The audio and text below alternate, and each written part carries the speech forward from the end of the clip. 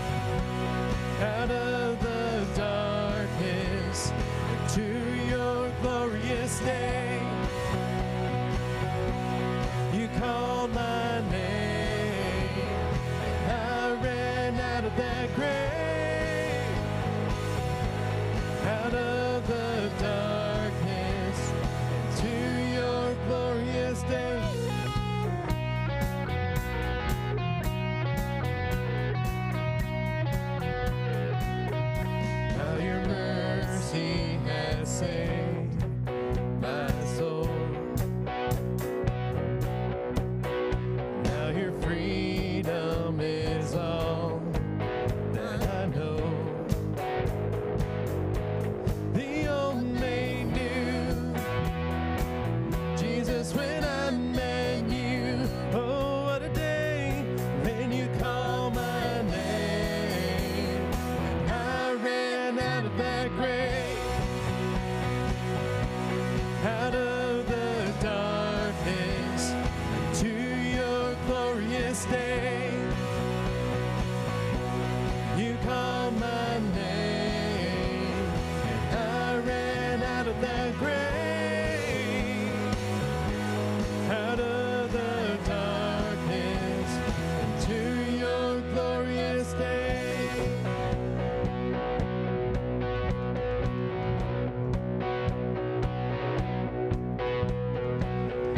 needed rescue. My sin was heavy, but chains break at the weight of your glory. I needed shelter, I was an orphan. Now you call me a citizen of heaven. When I was broken, you were my healing. Now your love is the air that I'm breathing. I have a future, my eyes are open, 'cause when you call my name, I ran out of that grave,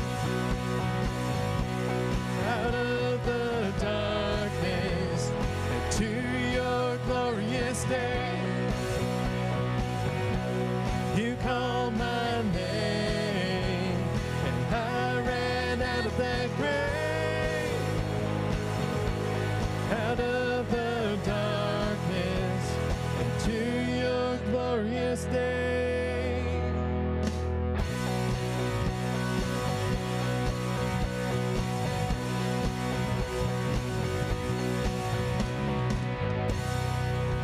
Amen. Give him praise this morning. You may be seated. Amen. Good morning, Living Waters. It's a small crowd, but it's growing. It's growing. Some announcements this morning. I'm Pastor Rob, if you don't know me. I'm Connections and Youth Pastor here at Living Waters. Kids for Truth and Youth will be starting up September 11th. So make sure you get your kids signed up at Kids for Truth. There's a QR code at the check-in station at the nursery door. So make sure that you sign in there, check your kid in there.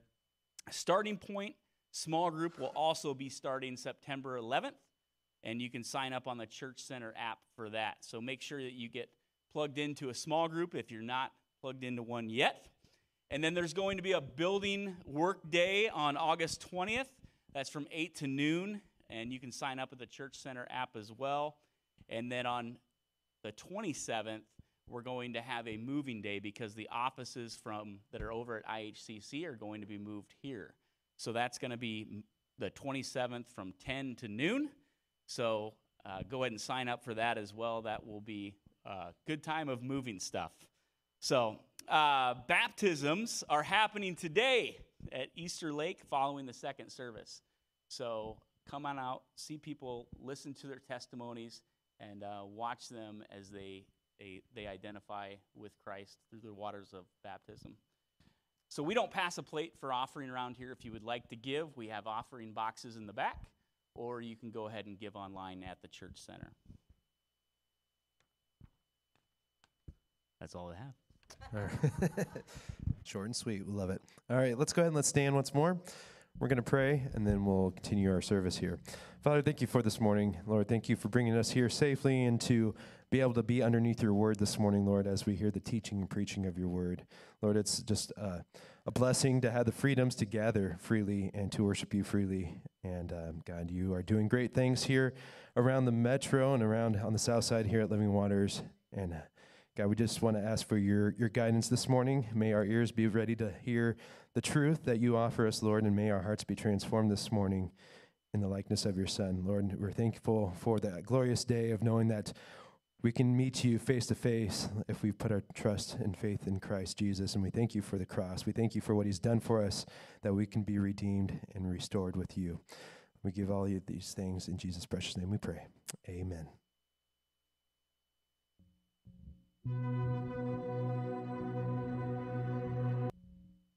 Wrong.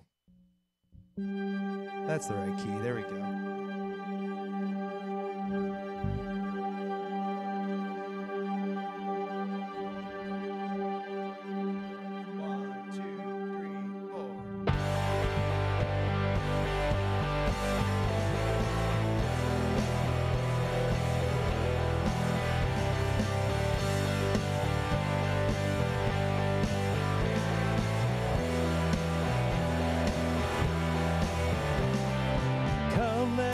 Worship our King. Come, let us bow at his feet. He has done great things. See what our Savior has done. See how his love overcomes. He has done great things. He has done great things. Oh, hero of heaven, you conquered the grave. You free every captive and break every chain. Oh, God, you have done great things. We dance in your freedom, awake and alive. Oh, Jesus, our Savior, your name lifted high. Oh, God, you have done great things.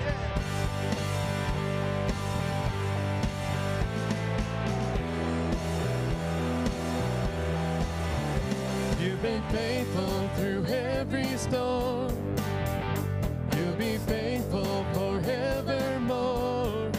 You have done great things,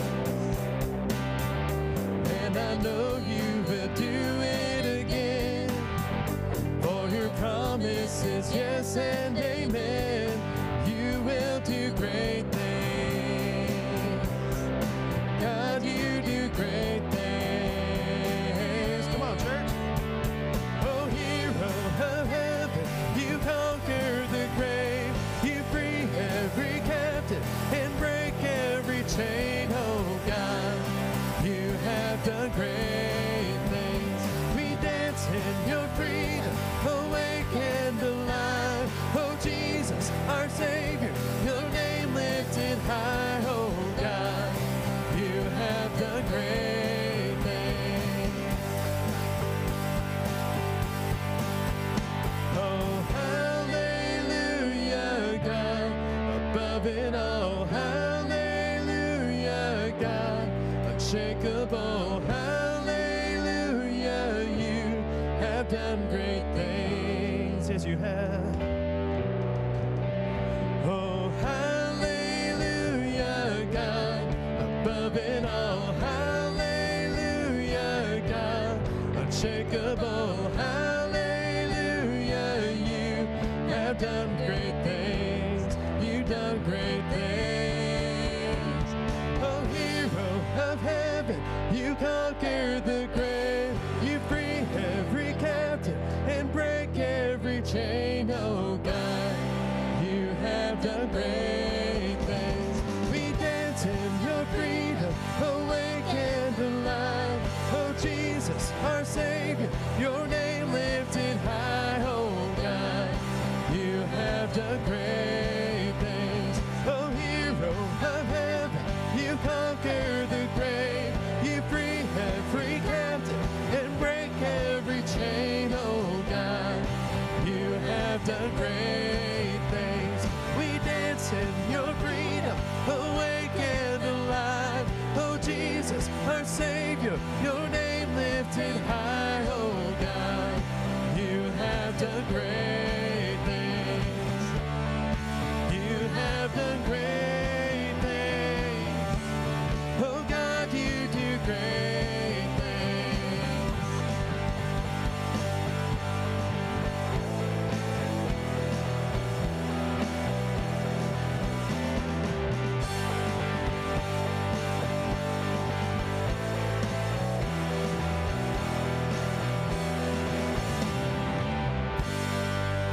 He's doing great things, amen.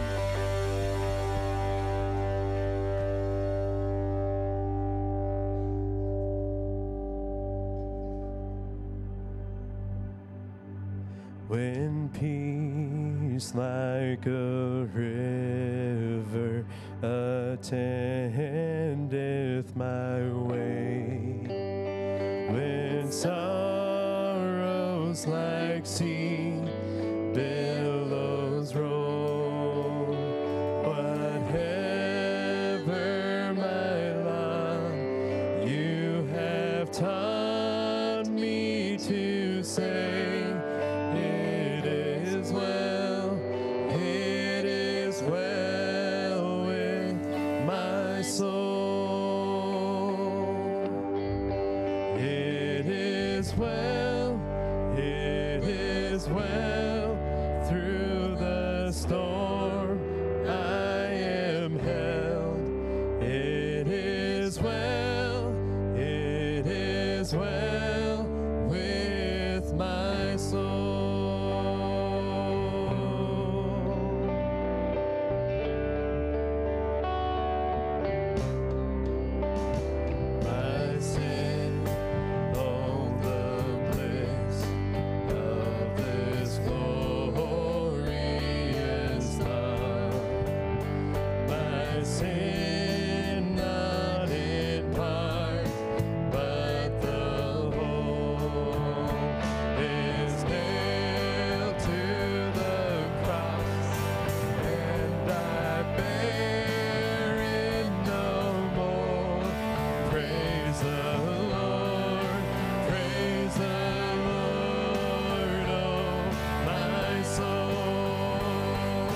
Sing it, church.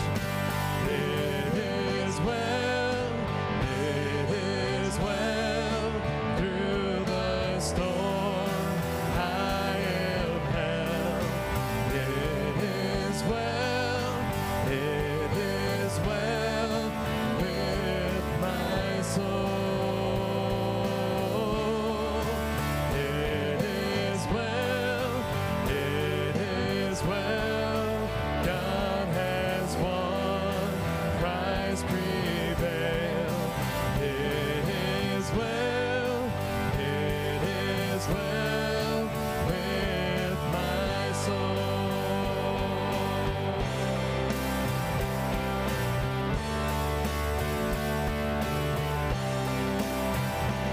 And Lord, face the day when the face shall be sight, the clouds be rolled back as a scroll, the trump shall resound, and the Lord shall descend. Even so, it is well with my soul. It is well through the storm I am held. It is well with my soul.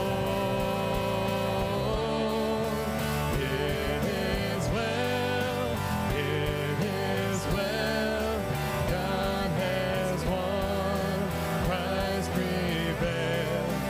It is well with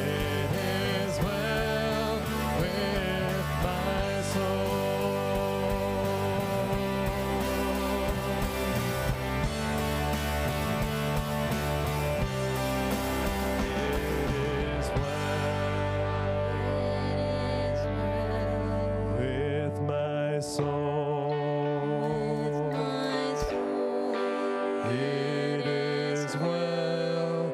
It is well with my soul. Amen. Stay standing for the reading of God's word.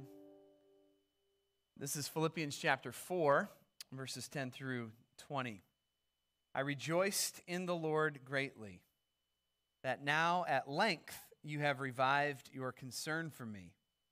You were indeed concerned for me, but you had no opportunity. Not that I am speaking of being in need, for I have learned in whatever situation I am in to be content. I know how to be brought low, and I know how to abound. I know in any and every circumstance, I've learned the secret of facing plenty and hunger, abundance and need. I can do all things through Christ who strengthens me. Yet it was kind of you to share my trouble. And you Philippians yourselves know that in the beginning of the gospel, when I left Macedonia, no church entered into the partnership with me in giving and receiving except you only. Even in Thessalonica, you sent me help for my needs once and again. Not that I seek the gift, but I seek the fruit that increases to your credit. I have received full payment and more. I am well supplied, having received from Epaphroditus the gifts you sent, a fragrant offering, a sacrifice acceptable and pleasing to God. And my God will supply every need of yours according to his riches in glory in Christ Jesus. To our God and Father be glory forever and ever. Amen. Praise God for the reading and hearing of his word. Let's pray. Father, we thank you for the singing. Lord, may it be a testimony that is true. It is well with our souls. Because of what Jesus has done, on the cross and his resurrection from the dead and our faith in him, it is well with our souls. Oh God, make it so this morning. Our hearts run toward discontentment. Lord, in a crowd this size, there is no doubt many individuals who are struggling right now with contentment in their life. They want to be satisfied in you, but Lord, the circumstances right now are overpowering them. And I pray that your word, through the Holy Spirit, would supernaturally touch their hearts. Because Jesus, you are enough for us. You're more than enough. And oh God, would you satisfy the heart of every person here who knows you as Savior. And God, we pray for those who are still outside of salvation. Would you lead them to forgiveness of sins and repentance and faith that is genuine. And God, we trust you for your word to go forward now. In Christ's name, amen. Amen. You may be seated. So welcome to Living Waters. My name is Josh, preaching pastor here. So thankful you're with us today. If you're not doing anything a little bit later today at around 11:30, you can come to Easter Lake Beach on the east side of the beach. We are going to be huddled around as Christians to be celebrating a couple baptisms. One is Ezra DeClean. Praise God for that. Ezra is in the back, our faithful sound man, Ezra. Yep, there you are, right there. He's the man of the moment. And then also Ava Campbell as well will be giving testimony of her faith in Jesus. So if you have been baptized before, come to Easter Lake Beach at 11:30 and lend some encouragement. And I think your soul will be really encouraged by watching those two get baptized. So I love the book of Philippians. I absolutely love this little book. I'm so thankful we got to go through this book. It is a letter of joy. I have been blessed by this book time and time again in my own life. I thank God for the book of Philippians. Amen? Don't you? Real joy is the theme of this little letter from Paul to the church at Philippi. And certainly this letter delivers the message of joy over and over again. Whenever I'm down or discouraged or frustrated with my Christian walk, Philippians is the book I go to. Time and time again, it has delivered on time joy for me and given me perspective in my life. And I praise God that we've gotten to preach through this. This is the last sermon in the series, and we are jumping into other things as we go into the fall season, but we praise God for this little book. Now, what's the secret? That's the question I want to ask you this morning. What's the secret? What's the secret? You guys ever asked that question or been asked that question? Of course you have. What's the secret? So, this happens a lot to us. What's the secret to the cup o' cookies at the state fair? Can I get a witness? What is the secret with that stuff? You get a cup of those things, it is something magical in the ingredients of that cup of cookies that I can just, in the handfuls, just put those cookies down and not stop because there's something secretive about what they do. I'm not sure what they're putting in that stuff. I'm not sure I want to know either. What's the secret? Some of you, what's the secret? What's the secret to parenting? Wouldn't you like to know? What's the secret? Isn't there a book? Isn't there this quick resource that I could go to for parenting? Grandparenting is fairly easy. Sugar them up. Amen. Spoil them like crazy. Get them out your door before anything else happens. But what's the secret to parenting? That is a secret some of you want to know. What is the secret to Chick-fil-A sauce? All God's people said, amen. Listen, they're closed today. You can't go there. But what's the secret to that stuff? I love Chick-fil-A sauce. Absolutely love it. What is the secret? What about this? What's the secret to great friendships? That's a more serious question. What's the secret? Why do some people have lots of friends and great friends? And why do I have no friends? Some of you are asking, like, I need more friends, and I see XYZ person over here. They seem to have great friendships. How is that possible that they have great friendships? What's the secret, right? C.S. Lewis once described friendship this way. He said, friendship is having a similar interest or a similar common insight to something, and two people are in that interest or that insight together, and they say something like this: what? You too? I thought I was the only one. Isn't that how friendship goes? Great friendships are what? You too? You like this too? I thought I was the only one. And then all of a sudden friendship happens. So Paul is going to be telling us a secret. He's going to be telling us a secret this morning in Philippians 4. And there are a few things that drive us crazy in life more than this. It's a secret. We hate that phrase. When we're not in the know and we're trying to figure out what's going on, it's a secret. My girls tell me that all the time. It's a secret, Daddy. I can't tell you. I'm your father. You can tell me right now. I want to know what I'm getting for Christmas. It's a secret, girls. That's not fair. You just told me I can't keep secrets, but you're keeping secrets. You got presents stored somewhere in this house. Paul's going to tell us a secret this morning. And here's the secret. He's going to tell us the secret of what joyful gospel partnerships are and how they work. Paul is going to tell us about this mystery called joyful gospel partnerships. What are they? How do they work? Paul is going to tell us the secret of what makes great gospel partnerships work with joy. Now, a gospel partnership is unlike friendship, and it's unlike cup of cookies at the state fair.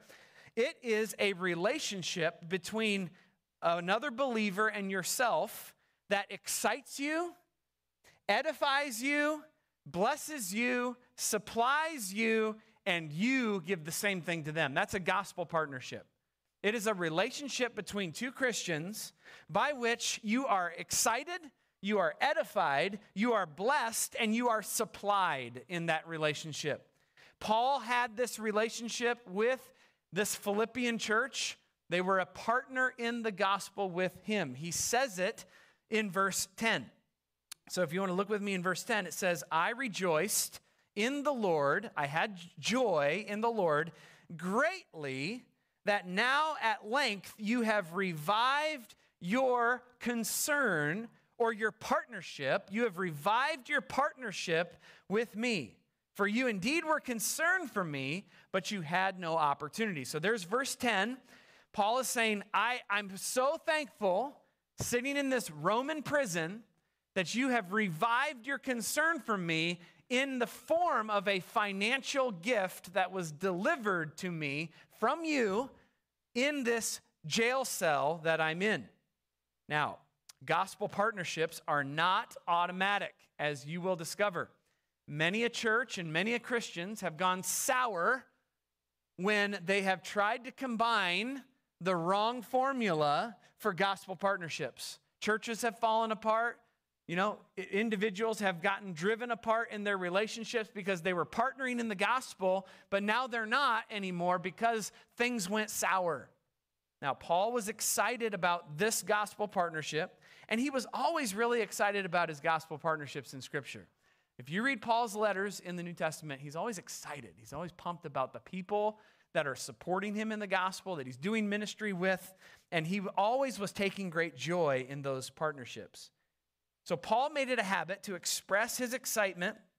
If you read Romans 16, for instance, you'll read all the names, like Romans 16, pop, pop, pop, pop, pop, pop, pop, pop, pop. There's all these names that Paul is writing down saying, look at all these gospel partnerships that I have. And Paul loved this. So Paul is saying in this text, I'm so renewed, verse 10, I'm so excited because you are reviving your concern for me. And if you've had this happen to you, you understand what Paul's saying. If you have laid out your heart for Christ, in serving Christ or taking a risk for Christ or doing a Bible study or a ministry thing for Christ, and you've had someone come up alongside of you and say, I love you, I want to partner with you in what God has called you to do, you know how thrilling that is. It is one of the most amazing feelings that you've ever felt, because you know that someone is with you, supporting you in what you're doing, laying your life down for the gospel. So Paul is going to give us these secrets. Now, when gospel partnership happens with joy, you know what happens? Neighborhoods change. Families change. People's lives change. When Christians get on the same page with one another about gospel partnership, transformation happens. Can I get an amen? That's what happens all over the place. The problem with society today is that we are struggling as Christians to get on the same page with one another. Can I get a witness for that? We got people claiming the name of Jesus who take this position over here, and you got other people claiming the name of Jesus, taking positions over here, and an unbelieving world watches on social media and on the news and everywhere else and says, these Christians who profess Jesus, they can't get on the same page about anything. So what in the world is the power of their gospel partnership? Nothing. But when it happens for real, when a church gets together and says, this is the partnership we have with one another, things change. Neighborhoods change. Lives change for the glory of God. So here's the interrogative question. What's the secret to joyful gospel partnerships? What's the secret, Paul? What's the secret sauce? Well, I'm going to give you two main elements this morning that you have to have for joyful gospel partnerships. And element number one is this: a satisfied servant. The first element of joyful gospel partnerships is a satisfied servant, verses 11 through 13. Not that I am speaking of being in need, for I have learned in whatever situation I am to be content. I know how to be brought low. I know how to abound. In any and every circumstance, I have learned the secret of facing plenty and hunger, abundance and need. I can do all things through Christ who strengthens me. Paul starts in verse 11 with a phrase, not that I am speaking of being in need. Paul was no beggar. He was no beggar. He was not sitting on the side of a road being a poverty guy, begging for money for his ministry. That's not Paul. He doesn't have a cardboard sign out there saying, oh, please help me, gospel ministry in Rome, help me out. That's not Paul. All right, he's like, I'm not speaking to you out of this need that I have. And he says, I have learned to be content. I have learned to be content. I've learned the secret of having lots or having a little. Now, the word learn there in verse 11 and in verse 12, it means to learn by use or practice. Contentment, if you didn't know, is a learned process. You don't just fall out of bed one morning and all of a sudden you're content all the time in your heart. Can I get an amen? It doesn't just happen that way. Contentment is a learning process. You don't just magically get it. Contentment is a Christian spiritual dynamic inside the heart and soul of a person who confesses Christ. And it is a learned process. Now, we as sinners are naturally discontent. Do you guys agree? We are naturally discontent. So it is normal. We live in a discontented world, and we have naturally discontented hearts. We are constantly discontent. To be discontent is easy. Our sinful hearts enjoy discontentment. Think about your week this week. How many of you found it very easy to be discontent with your circumstances? Yeah. How many of you spoke about your discontentment to people? You probably did. Time to start confessing, Christians, that you sinned this week. Some of you ran to discontentment more than you did gratitude. And that is the reality of being in a sinful place. Now, look at our lives. Look how sin feeds the discontentment of our physical circumstances. We look at our circumstances and we say, oh, they could be better. I wish they were better. Now, part of that's just longing for heaven. Amen? That's a good thing. But the other part of that is very sinful because we say, if I just had this, maybe I would feel better about me. Our physical possessions, what we have, what we don't have, our house, our car, our possessions, our relationships. How about our salary? I wish I could just make $10,000 more. How many of you would say yes and amen to that this morning? I want to make 10 more grand per year. Praise God, right? Everybody would say that. That's inside of you. Every day of your life, that's inside of you. I wish I had $10,000 more. I have people at our church that tell me about what they're going to do when they win the lottery.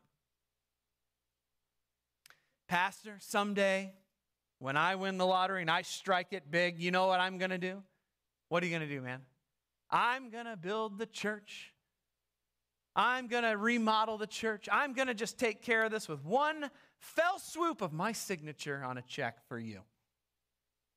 You know how many checks I've received from Powerball winners in our church? This many right here, 0. You know why? Well, one, because it's a waste of money. Two, because we live in this land in our brains of discontent. Like if I had more stuff, if I had more money, if I had better salaries, if I had more friends, if I had more relationships, if my perceived social status was higher, if I had more education. Look, every advertising dollar on the internet is meant to make you discontent. Every screen in your life, television, iPads, phones, every single screen in your life is meant to drive your sinful, discontented heart to say, I need more. I'm not content with what I have. Maybe if I order Amazon one more time, I will feel content in my soul.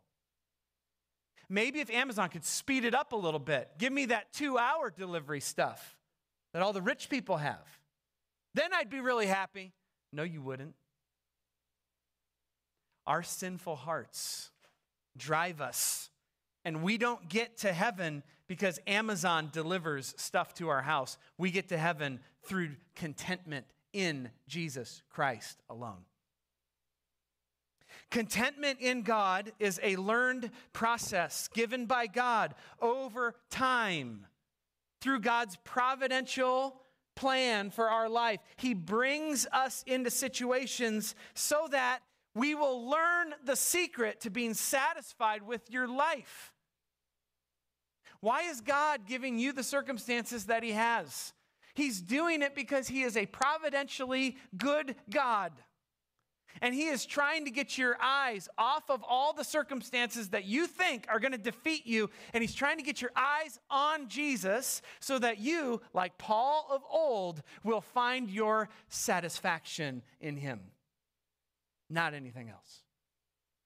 The Apostle Paul said this is a process, and I just want to give you some grace right now.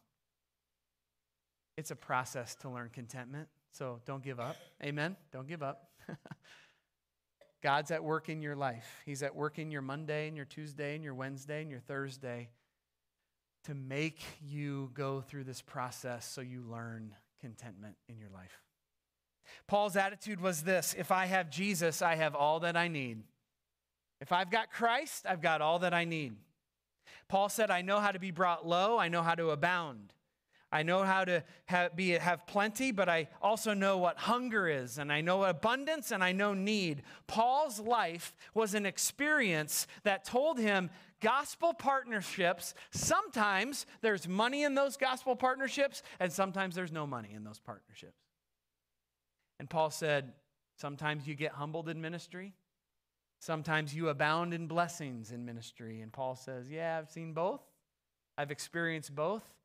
And let me tell you this, it doesn't matter whether I have a lot or a little. It doesn't matter if people give to the budget or don't give to the budget. My joy is not based off of the giving of others. My joy is based off of Jesus Christ and my relationship with Him. Paul had learned to be genuinely joyful in whatever situation he was in. My goodness, he's leading a gospel ministry from jail. Can we give him some credit? That's an amazing thing. He understands he's leading ministry in a very difficult spot. He hadn't heard from the Philippian church in 10 years when he got that gift. 10 years. He started the church. 10 years later, he gets a financial gift from that church, and he's like, wow, praise God. Look at this. I haven't heard from this church that I love in 10 years, and here they are giving me a gift. How cool.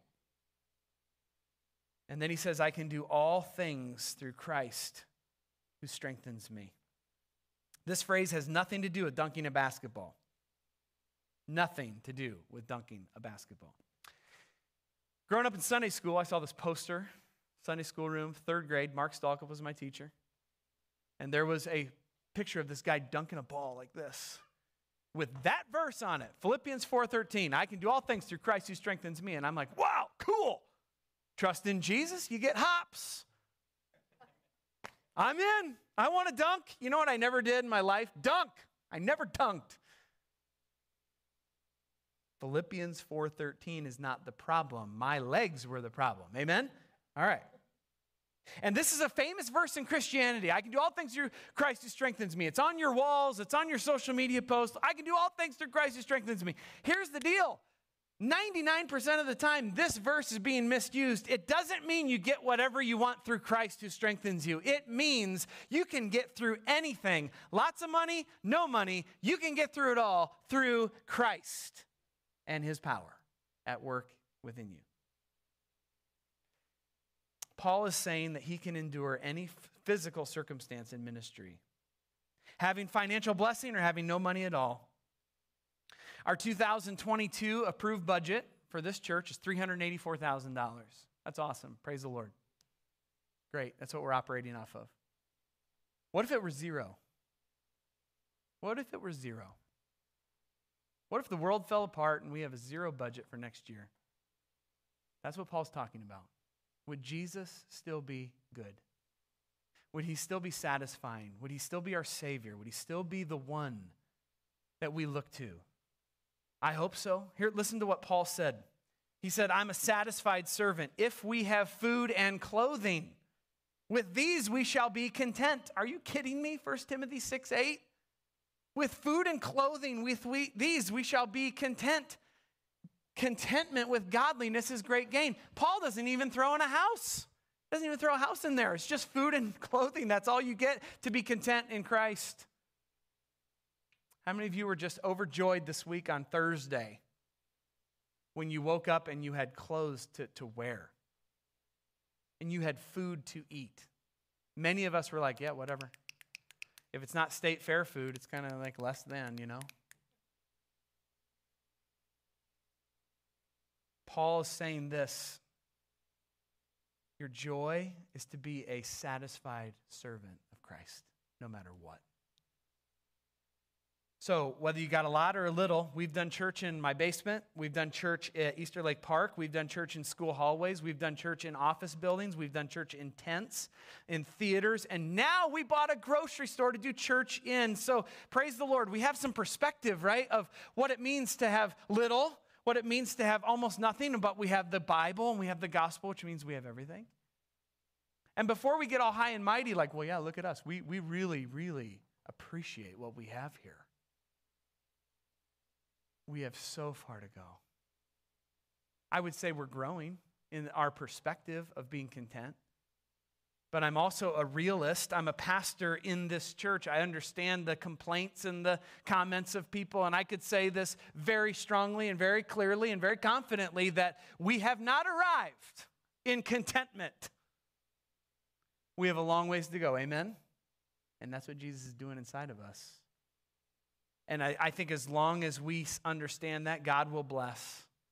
And when we get our eyes off of Jesus Christ as our satisfying Savior, we're in trouble.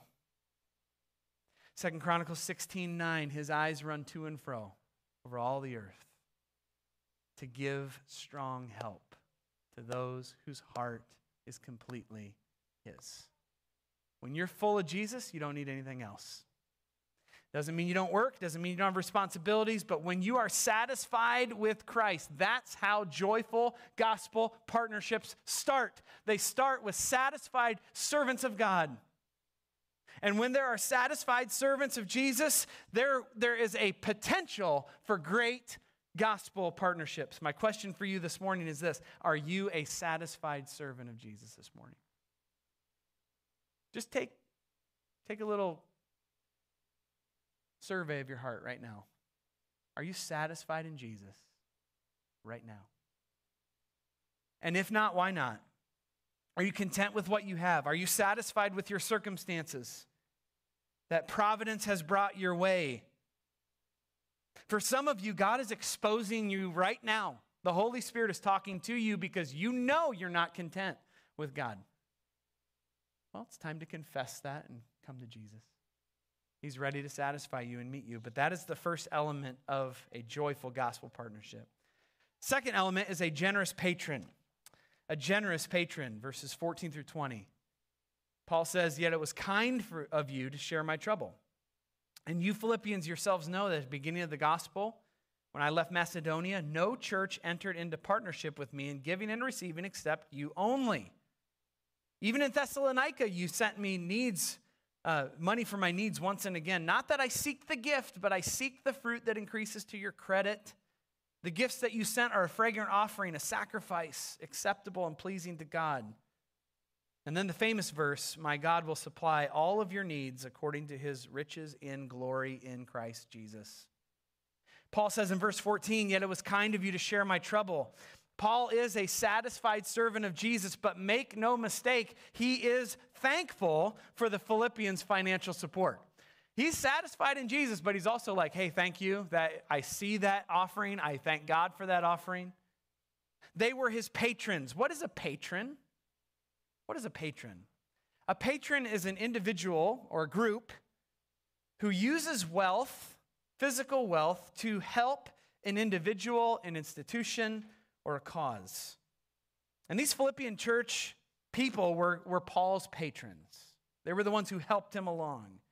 And he says, no church entered into the partnership with me in giving and receiving except you only. The Philippians were financial donors to Paul's gospel ministry.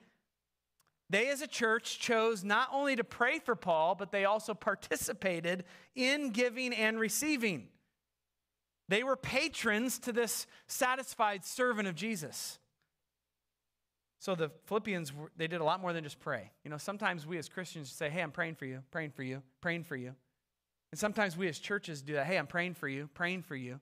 But if it was anything beyond prayer, if it actually reality hit and you had to like give some money to someone who is in need, it would be a real struggle. Because you're like, hey, dude, I'm praying. I don't need to do anything more than that. But sometimes gospel ministry needs to be supported not by prayers only, but by money.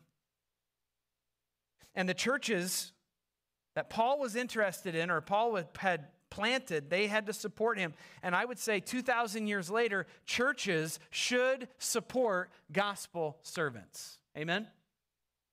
Churches should support gospel servants. It's always been this way in Scripture. The gospel needs generous patrons. That's just true. Not everybody can preach. Not everybody can teach. Not everybody can evangelize. Not everybody can do all the ministries. But lots of people can give. Lots of people can be generous. And sometimes God has set aside certain churches and people and individuals to be patrons. So it's always been that way in the Old Testament and into the New. Have you ever read this verse in Psalm 31? The wicked borrows but does not pay back. Does that bring any stories to your mind of when you've borrowed and not paid back, or vice versa? The wicked borrows but does not pay back, but the righteous is generous and gives. He is ever lending generously, and his children become a blessing.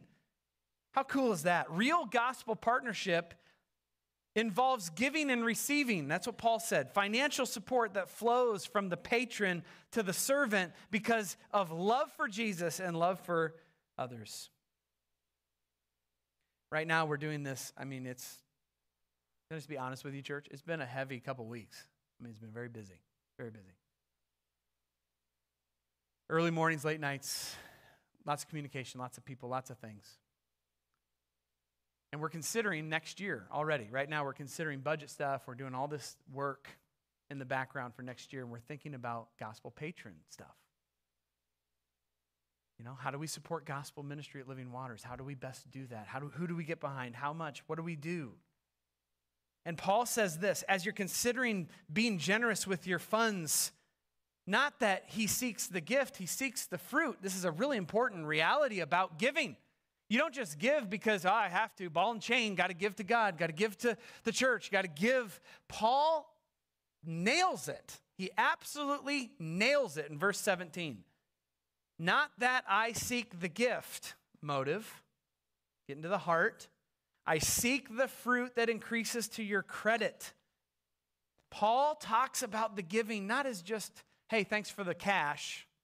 I can use that at the Roman restaurant tonight. Thank you. He's saying, look what you've done. Your gift has come to me, and I don't even really care about the gift. I care about the spiritual fruit that's going to happen in you as you have given to me. How awesome is that? Paul's not concerned about himself. He's concerned about the spiritual blessing on the giver. He's concerned that God blesses, that the Philippian church experiences the spiritual fruit that results in the proper use of the money. That's amazing. Because a true, satisfied gospel servant, they don't want the money for themselves mainly. They mainly want the money so that the blessing of God goes to the person who gave it. And the person who gave it can look at the gospel ministry and say, I am thankful for what God is doing. Look what God's doing through my gift. Look what's happening. That's the spiritual joy that's happening. Now, false teachers, all they want is your money. Can I get an amen? Right? That's all they want. How do you know you are dealing with a false teacher? They talk about money all the time. They're on your screen saying, hey, our ministry could really use the money. We would like you to give, and if you give, you will get a Cadillac from Jesus, okay? If you give to our ministry, there will be blessings that come to you, and there's all these things that you're going to get. They want the money. False believers want the money. False teachers want the money. They're concerned about the money. That's what they center their life on. That's how you know if you're in a false ministry. But satisfied gospel servants say, you know what we care about? We care about the spiritual transformation that happens in the hearts and the lives of the people that give and receive. Paul always shows a deeper meaning in giving. That there's this massive spiritual world beyond the physical. And he calls it their gift a fragrant offering, a sacrifice acceptable and pleasing to God. Giving is worship. Did you know this? Giving is worship just as much as preaching, teaching, obeying, singing, serving, encouraging, remodeling, counseling, etc. You get the picture. Giving is just as much a gospel ministry as any of those other things. So, he said, my God will supply every need according to his riches and glory in Christ Jesus. If you give to God and worship God, and you're a gospel patron supporting a spiritually satisfied servant, you can guarantee and take it to the bank that God will supply your need. You're like, I'm risking it. I'm giving a check. I'm giving money to this ministry. I'm risking some things. And Paul says, you're not risking a thing if you're supporting gospel ministry because God will supply all your needs. How do I know that? According to his riches and glory in Christ Jesus. That's how you know. You're walking by faith. You're giving by faith. Right? Now, if you ask a rich person to give you money out of their riches, hey, rich guy, give me some money out of your riches. That's different than according to. If a rich person gives you money out of his riches, he might give you $100. But if you say, hey, rich man, I would like you to give me money according to your riches, according to the measure of what you have, you might get a check for thousands of dollars or hundreds of thousands of dollars because he's giving according to. You ever see rich people give all this money? And it's on famous news lines and all that. And you're like, whoa, that person gave $100,000. Well, according to their total bank accounts, that's probably like $1 for most of us. Amen? Probably true. You got to measure it out. God will meet your needs if you are a gospel patron, and he will do it according to the riches of glory in Christ Jesus. How rich is Jesus spiritually in heaven right now? Infinitely so. He's infinitely ready and capable to meet every need you have as you step out and give in faith. You can't outgive God. So as we close, band, you guys can come up. How do joyful partnerships work? What's the secret, Paul? What's the secret? A satisfied servant of God. You have to have that. And secondly, you have to have generous gospel patrons. And when those two things combo together, you've got a real joyful partnership in Christ. So, if you're a Christian, maybe much of your discontent is because you're not satisfied in Jesus. Much of your discontent is because you're not giving. Maybe you're not giving anything to the ministry of the gospel. Those things need to be confessed and gotten right. And for some of you, I want you to just hear this thought as we close. Consider Jesus, 2 Corinthians 8:9, who, though he was rich, yet for your sake he became poor, so that you, through his poverty, might become rich. Jesus was the most satisfied servant in the history of the world. There's no one more satisfied in God than Jesus. He comes down and he's so satisfied.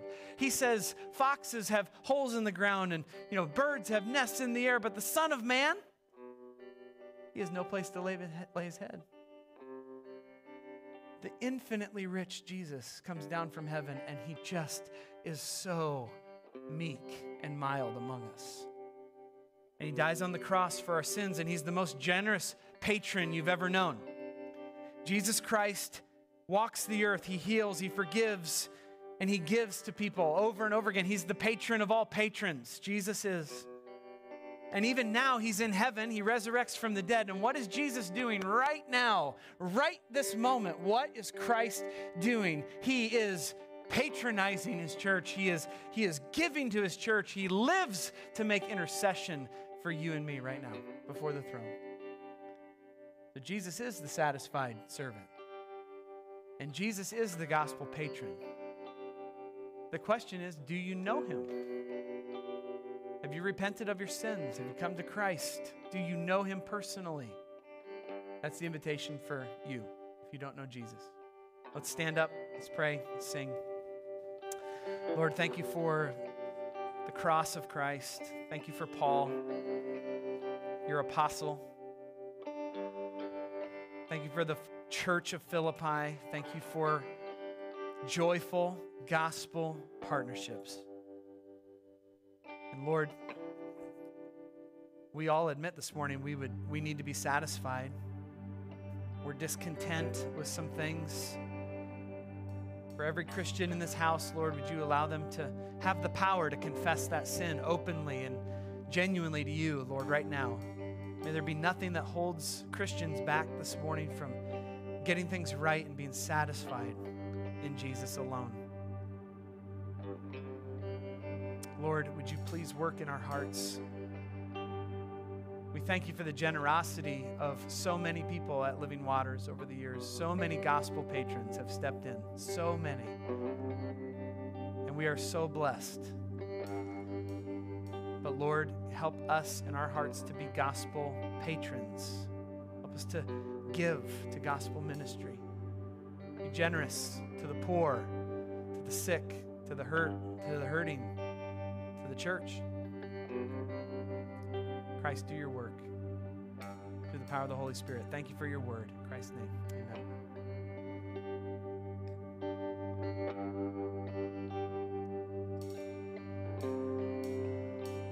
I cast my mind to Calvary, where Jesus bled and died for me.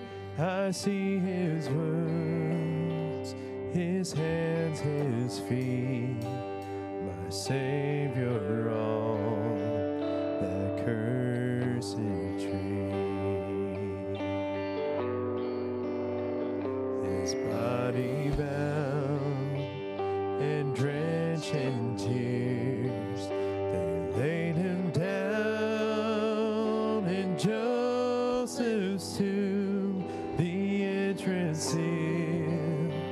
by every stone.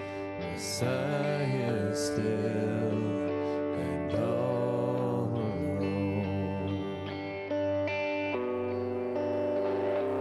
Oh, praise the name of the Lord our God. Oh, praise his name forevermore.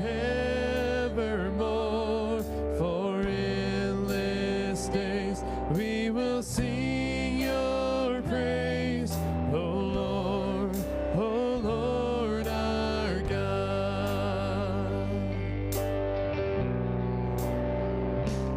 On the third, at break of dawn, the Son of Heaven rose again. Oh, triple death, where is your sting? The angels roar for Christ the King. Oh, praise the name of the Lord our God. Oh, praise his name forevermore. For endless days we will sing your praise, O Lord our God. Shall return in robes of white. The blazing sun shall pierce the night, and I will rise among the saints, my gaze transfixed on Jesus' face. Oh, praise the name of the Lord our God. Oh, praise his name forevermore. For endless days we will sing your praise, O Lord our God. Oh, praise the name of the Lord our God. Oh, praise his name forevermore. For endless days we will sing your praise, O Lord our God. O Lord our God. O Lord our God.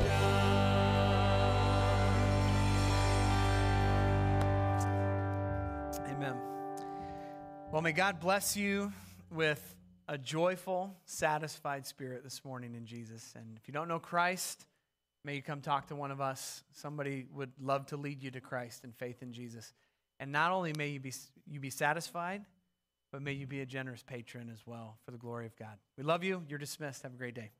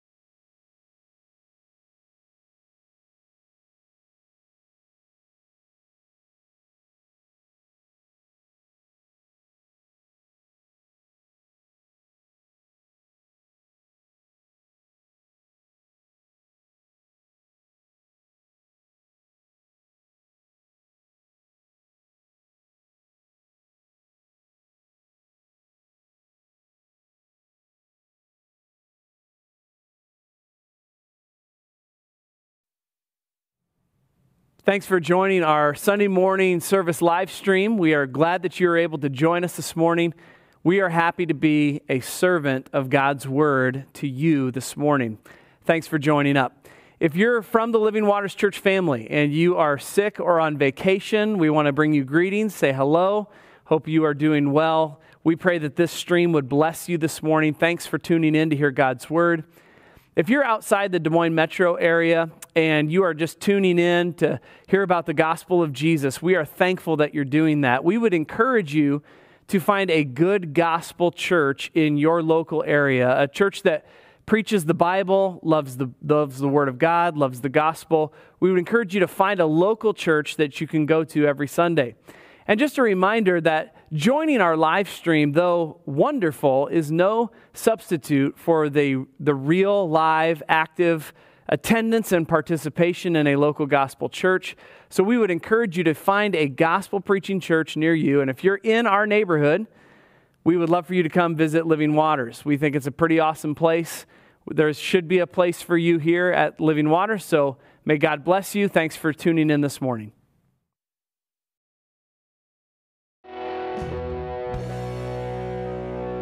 Good morning, Living Waters. So glad to see you here this morning. It's a glorious day to be together and to worship the Lord together.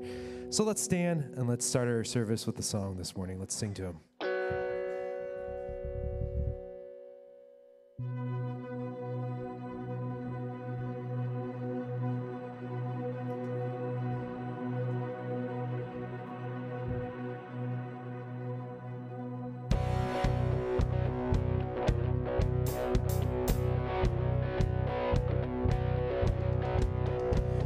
Was buried beneath my shame.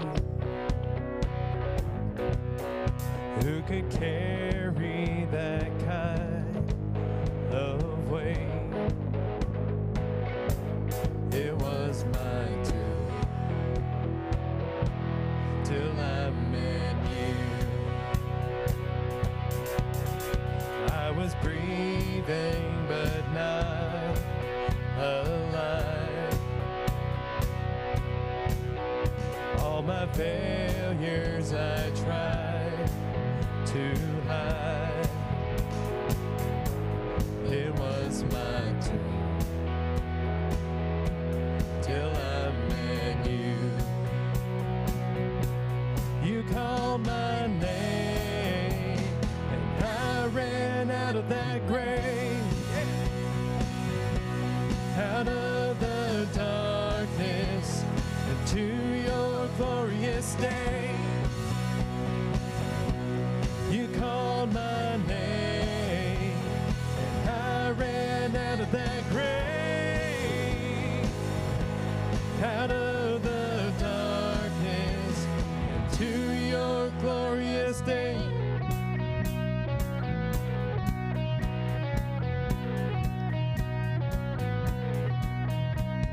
Your mercy has saved my soul. Now your freedom is all that I know.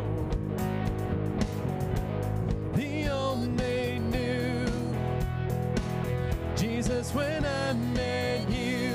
Oh, what a day when you call my name and I ran out of that grave,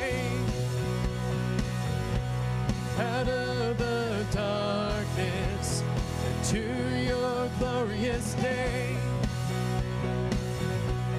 You called my name and I ran out of that grave, out of the darkness into your glorious day.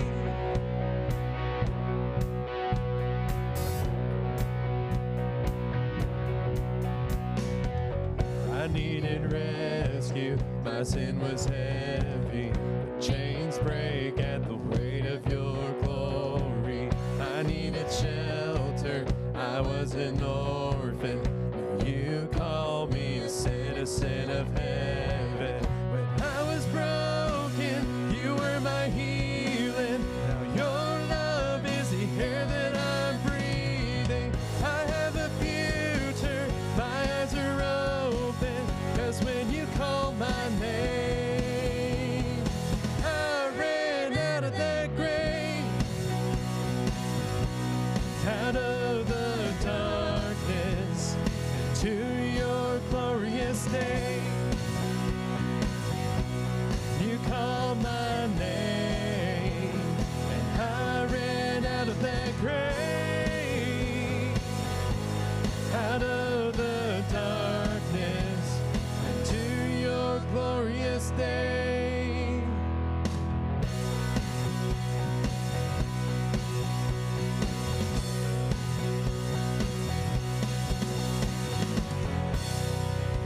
Amen. Give him praise this morning. You may be seated.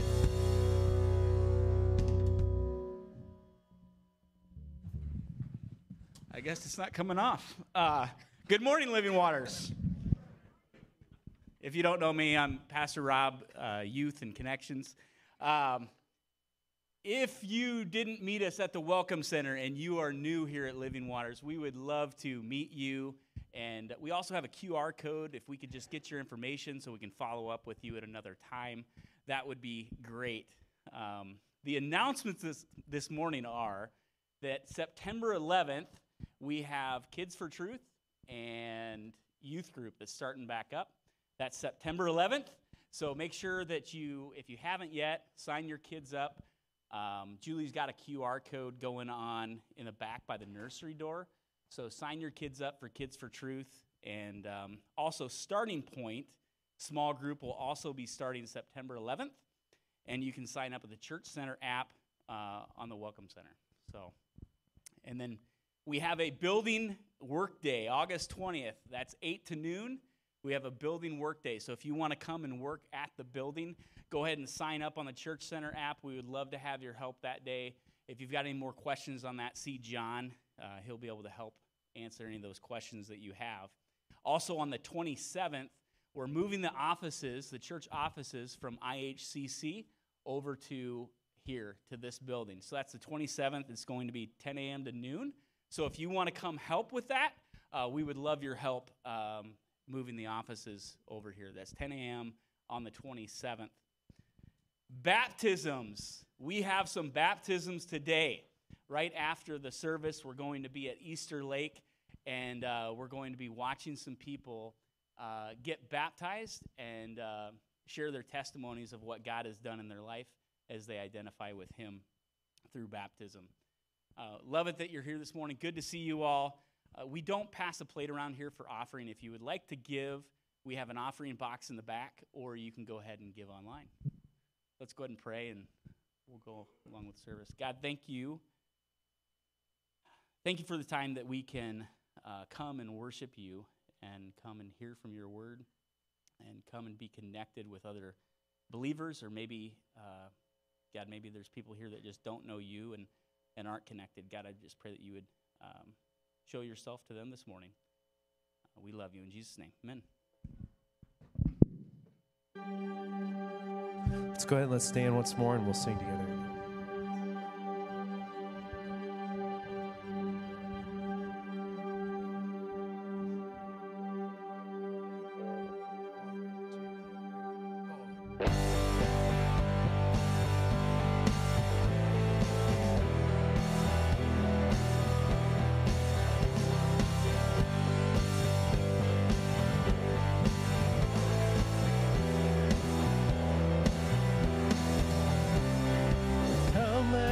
Worship our King. Come, let us bow at His feet. He has done great things. See how the Savior has done. See how His love overcomes. He has done great things. He has done great things. Oh, hero of heaven, you conquered the grave. You free every captive and break every chain. Oh God, you have done great things. We dance in your freedom, awake and alive. Oh Jesus, our Savior, your name lifted high. Oh God, you have done great things.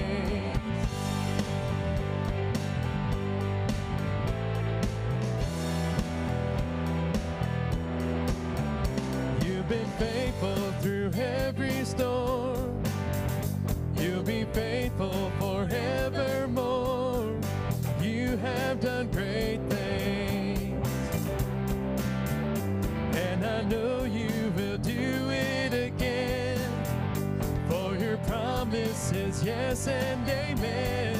You will do great things. Yes, God, you do great things. Come on, church, sing it. Oh, hero of heaven, you conquered the grave. You free every captive and break every chain. Oh, God, you have done great things. We dance in your freedom, awaken the light. Oh, Jesus, our Savior, your name lifted high. Oh, God, you have done great things.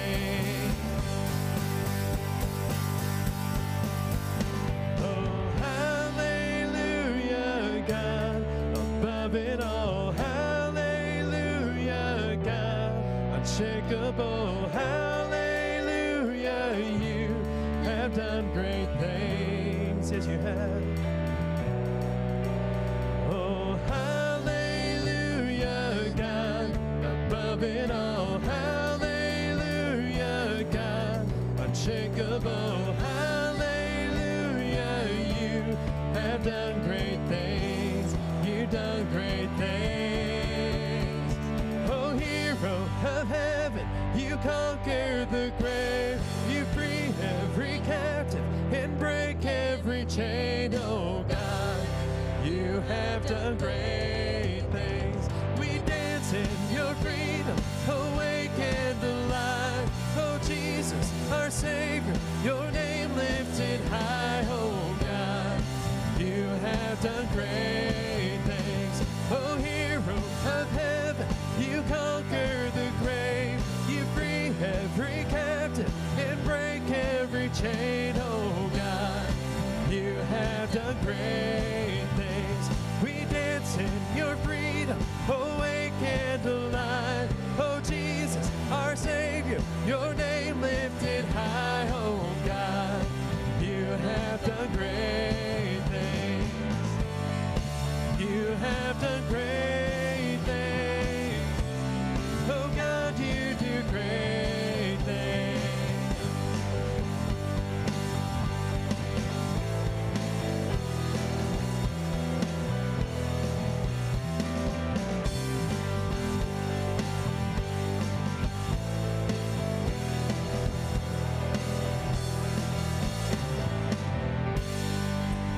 Give a praise.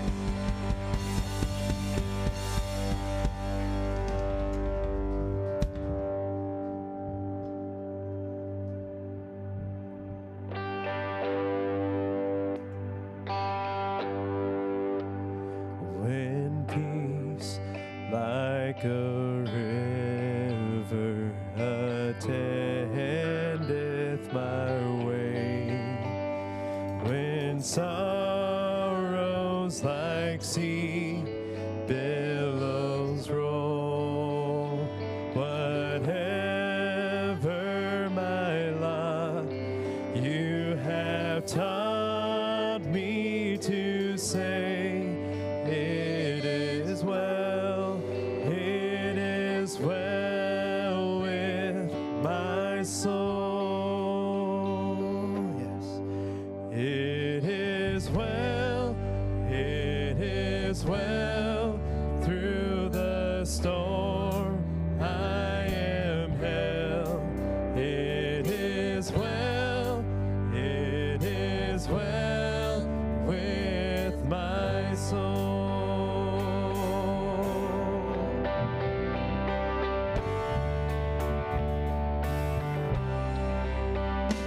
My sin, oh, the bliss of this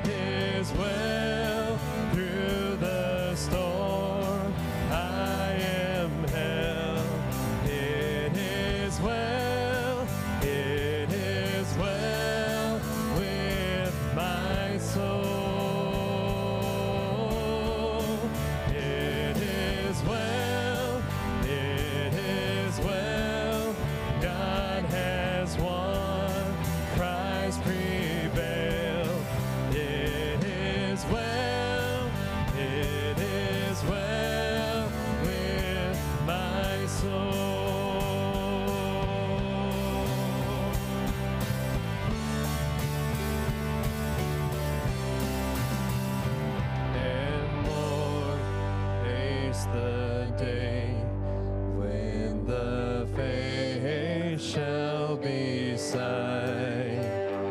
The clouds be rolled back as a scroll. The trump shall resound, and the Lord shall descend. Even so, it is well with my soul. Yes, it is well, it is well. Through the storm I am held. It is well, it is well with my soul. It is well, it is well. God has won, Christ prevailed. It is well, it is well with my soul.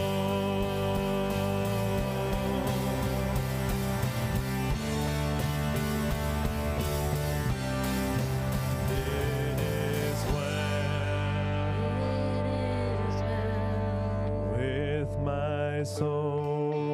with my soul. It is well, it is well with my soul.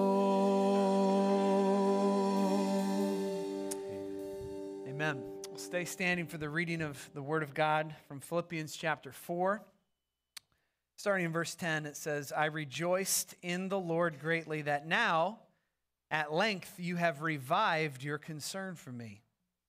You were indeed concerned for me, but you had no opportunity. Not that I am speaking out of being in need, for I have learned in whatever situation I am to be content. I know how to be brought low, and I know how to abound.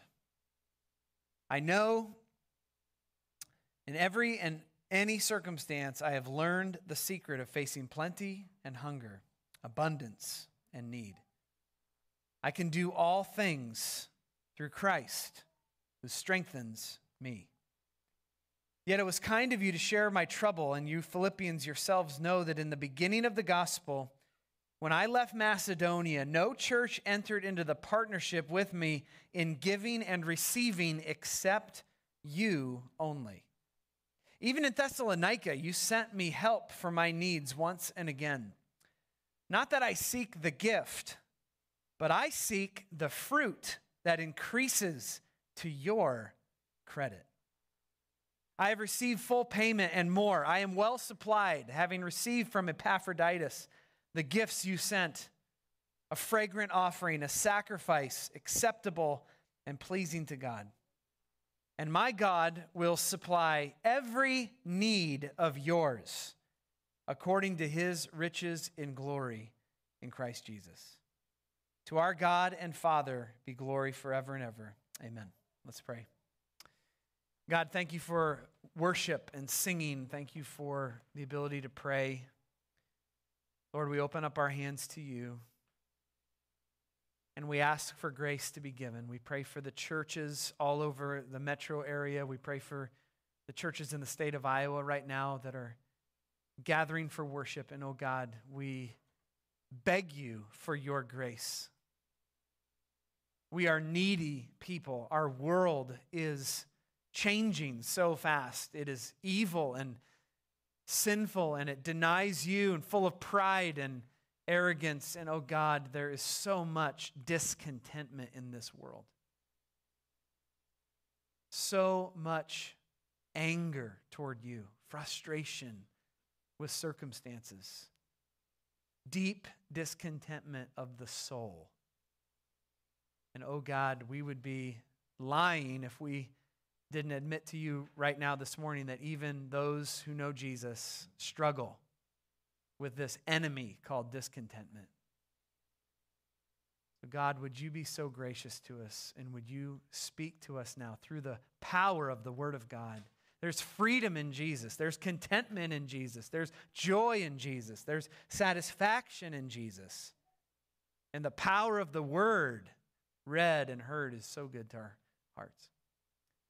God, just bless our service in a great way. Save those who are lost. Would you please sanctify and build up those who do know Christ? And Lord, may this be a significant, memorable, spiritual moment for us.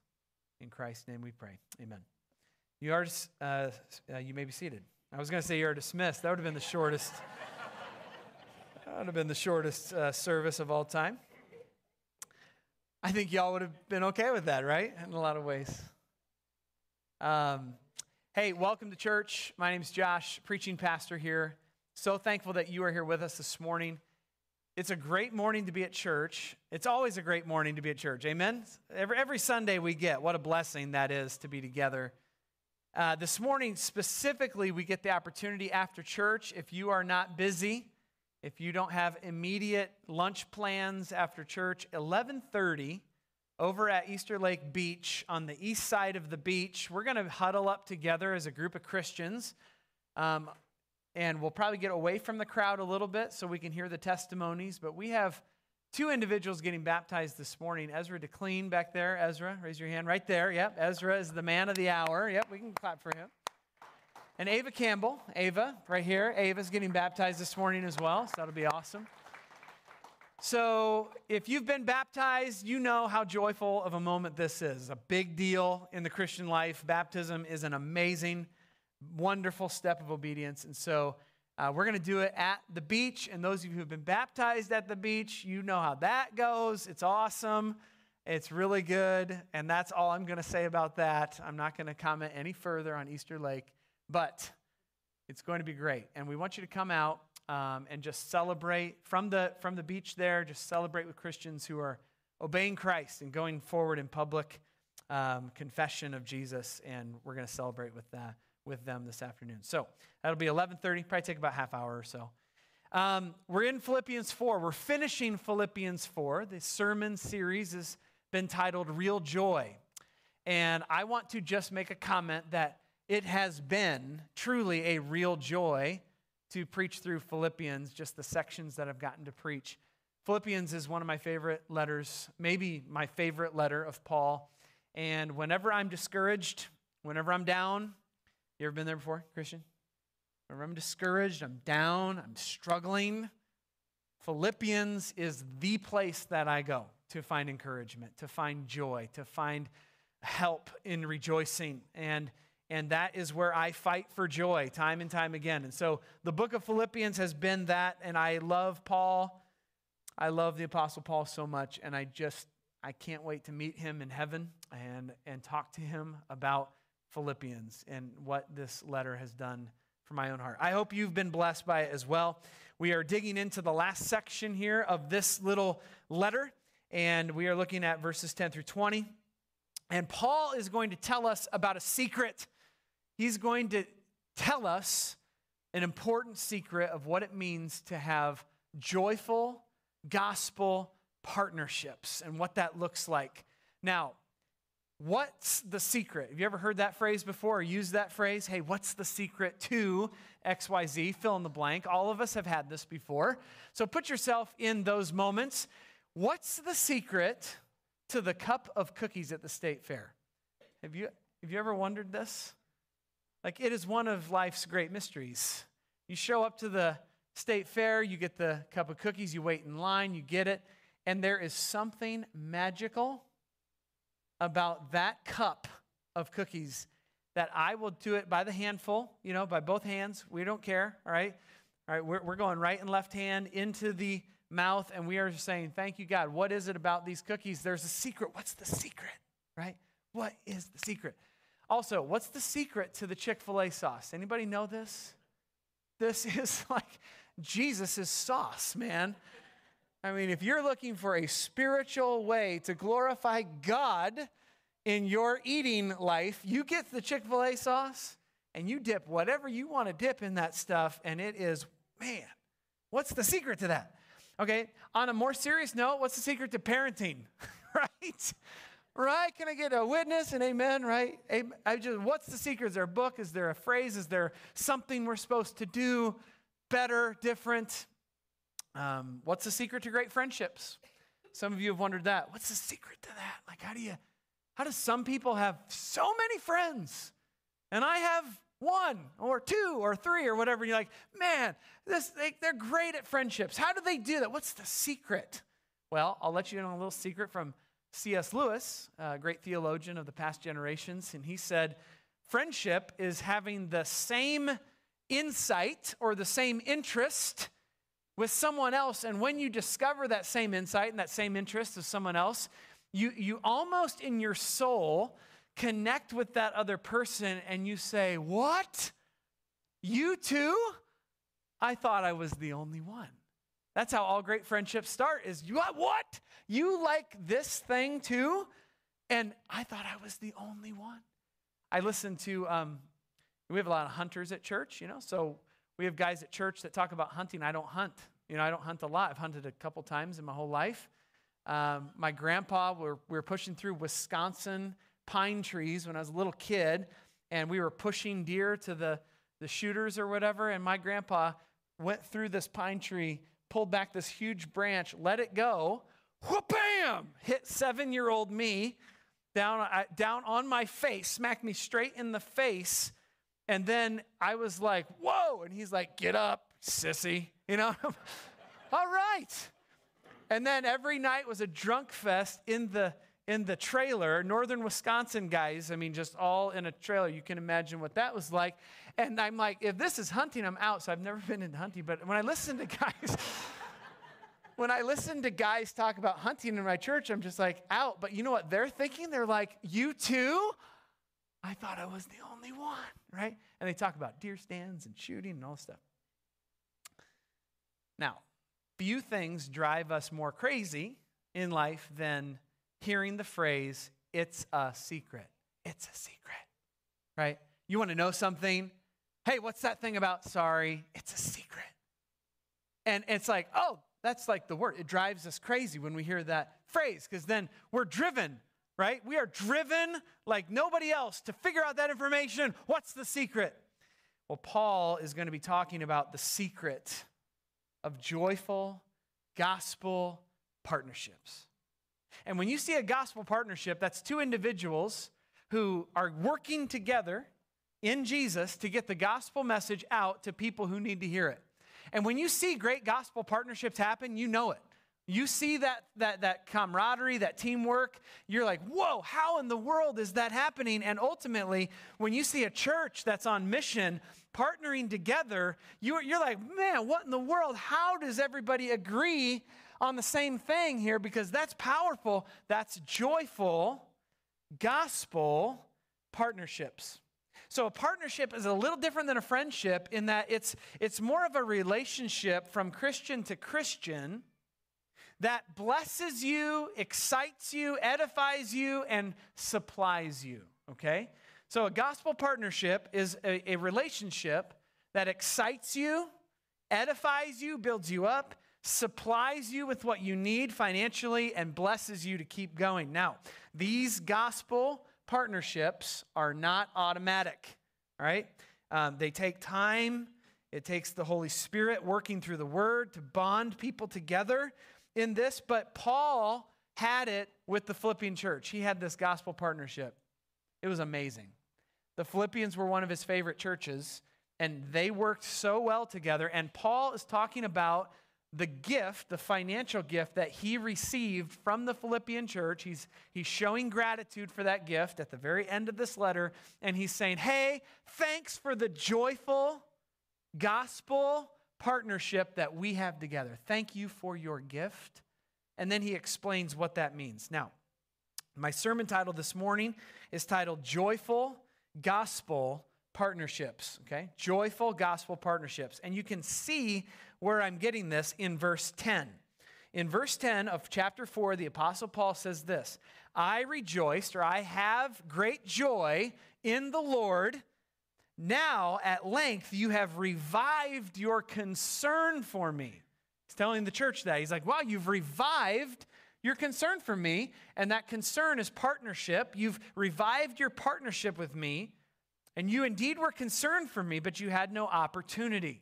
So in the providence of God, the Philippian church and Paul had done this. Like Paul started the church, and then they split it apart. Paul had not heard from this church in 10 years. 10 years. And all of a sudden, he gets a financial gift delivered to him from Epaphroditus, and he is like, whoa, this is amazing. I'm so thankful for our partnership in the gospel. And if you know Paul and his writings in the New Testament, he is always giving thanks for his gospel partnerships. All the time. Very grateful guy. Always thankful for people, always thankful for churches, always thankful for individuals that are supporting him financially and also with him in the work of the gospel. If you read Romans 16, read it this afternoon. Paul's got all these friends that he's thankful for. So, as we talk about that at Living Waters this morning, I just want you to get to the heart of the message of Paul. When we're doing joyful gospel partnerships, it's one of the most amazing feelings in the world. And if you're a Christian and you've stretched yourself out for Jesus before, you understand and know what I'm talking about. If you go all out for Christ and you start living for Christ and speaking for Christ and witnessing for Christ, is there any better feeling in the world when someone else comes up to you and says, I see what you're doing, I support you in what you're doing, and I'm going to come alongside you in what you're doing? You know, that's awesome. In the past 14 years as the history of a church, we have seen at Living Waters time and time again, God provide not only friends and interested people that come to church, but partners.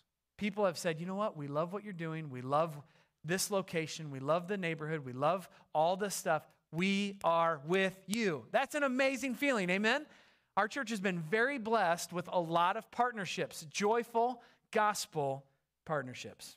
Now, Paul's going to tell us the secret of how those things happen. How does a gospel partnership happen? Here's the secret, okay? Paul's going to whisper in our ears this morning, here's the secret.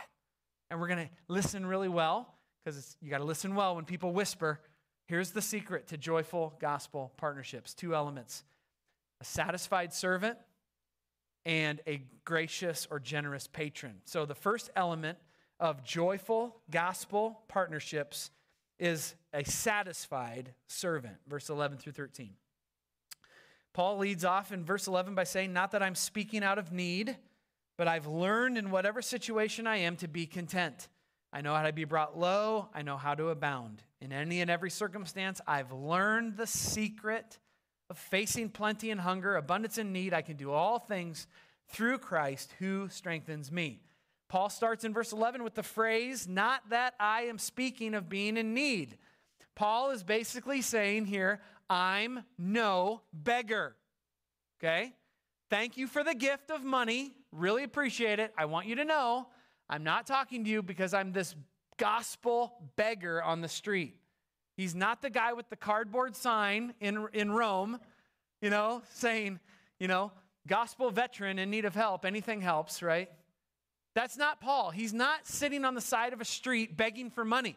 He is saying, I'm not speaking out of being in need. I want you to understand, Philippian church, I have learned in whatever situation I am to be content. It's a process. I've learned it. And I'm learning what? Contentedness. Now, that word for content means to be satisfied or to be filled up. I want you to know I've learned how to be filled up and content in my life. I've learned this through a process. Church, Christian, I'm sure this is not news to you, but I'm going to tell you anyway. Contentment is a process. Can I get an amen? Contentment is a process. Can I get a witness? You don't just roll out of bed tomorrow morning and say, I'm 100% content in Jesus. Wow, this is amazing. Look at me. I feel great. I have no needs in my life. All right? Not one of us will wake up tomorrow with that spirit 100%. No way. Every one of us will wake up tomorrow saying, oh my, I have an enemy in my heart, and that enemy is discontentment. Because it's natural for us.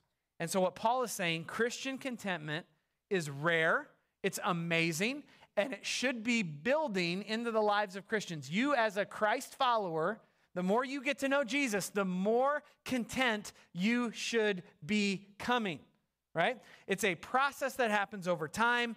Here's the issue with us. We are naturally discontent. So our sin nature, because we are sinners, we are naturally discontent. Now, I don't want to get too negative here, but I just want to be honest. Is that all right? I just want to be honest about our contentment levels. We struggle with this every single day, every single moment of every single day. We struggle with our physical circumstances, and we say, if I only could be XYZ, I would finally be happy. Can I just tell you, you won't. You won't. The ultimate contentment that we will feel and find is when we step into heaven and see Jesus Christ face to face. Amen? That is the ultimate day of contentment. Now, every day that we live on this sin-cursed world, we look at our physical possessions and we say, man, I wish I had a better car. I wish I had a nicer house. How many of you would like $10,000 extra on your salary, like right here, right now? Amen? Can I get a witness?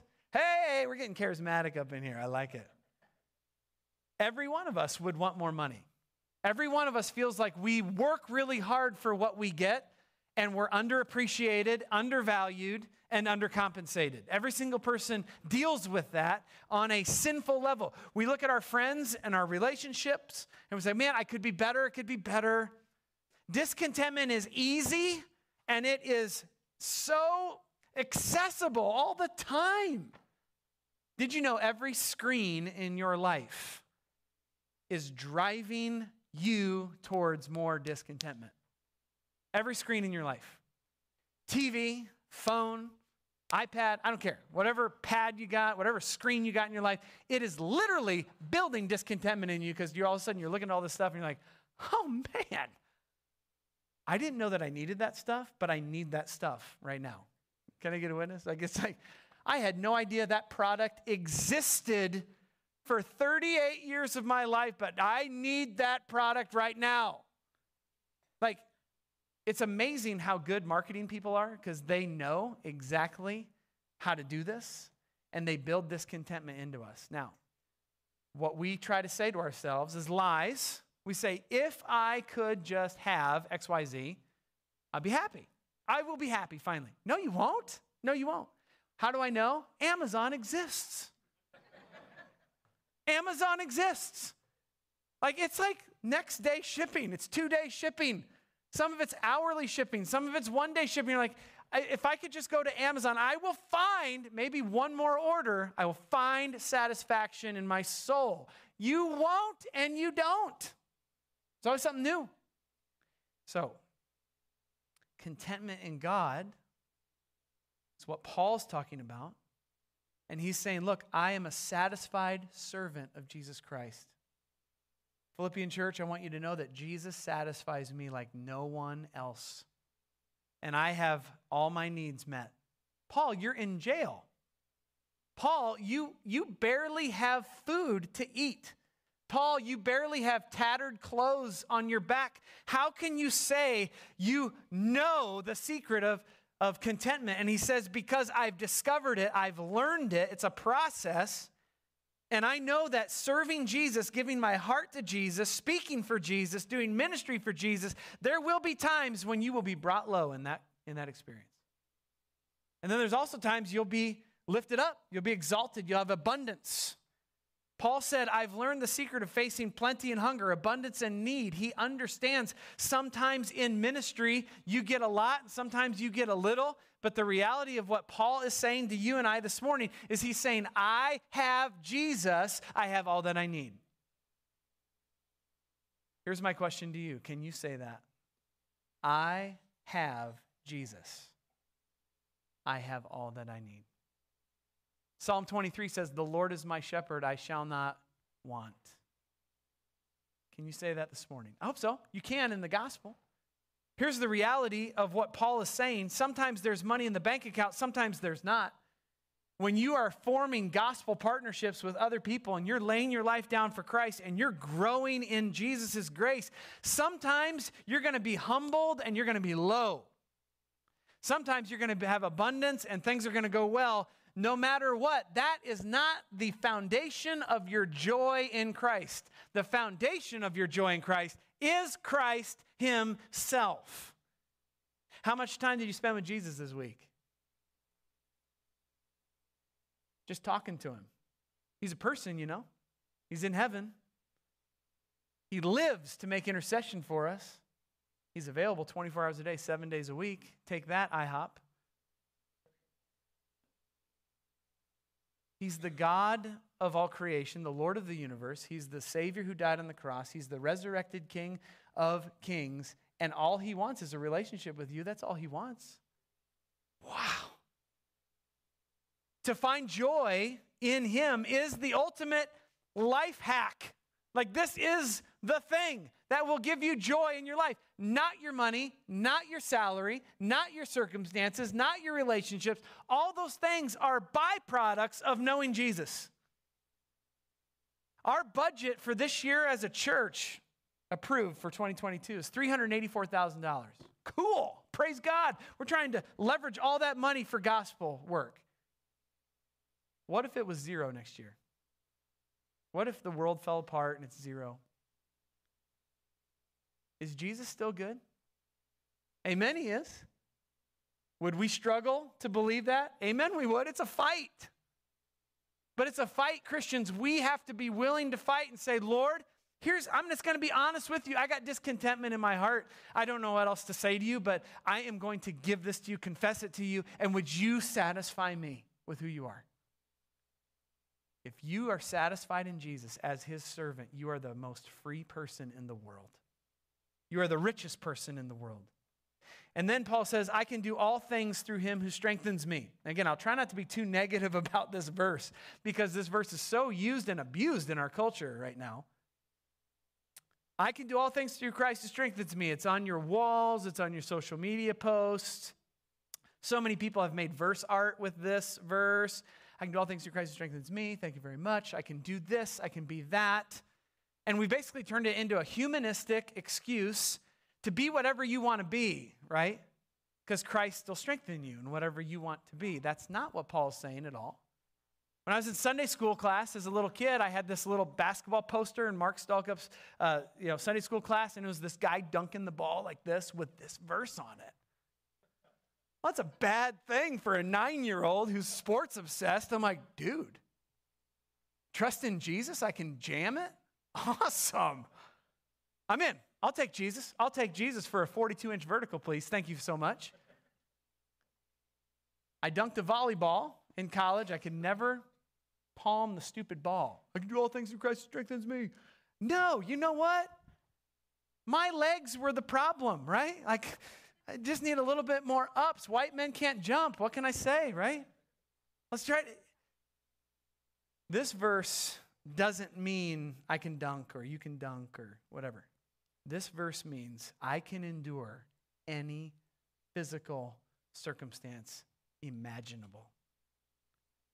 Having a lot of support, no support. A lot of money, no support. I can endure any circumstance that is put in my way, and I can grow in my love for Jesus in the middle of that hard circumstance through Christ who strengthens me. Church, I just want to encourage you to smile because you know what? You can get through it. Praise God, you can. Whatever you're walking through, you can get through it. Not because you're awesome, because Jesus will strengthen you. The power of the gospel is inside you. You've believed in Jesus. His Holy Spirit is in you to get you through it and to get you loving what you need to love the most.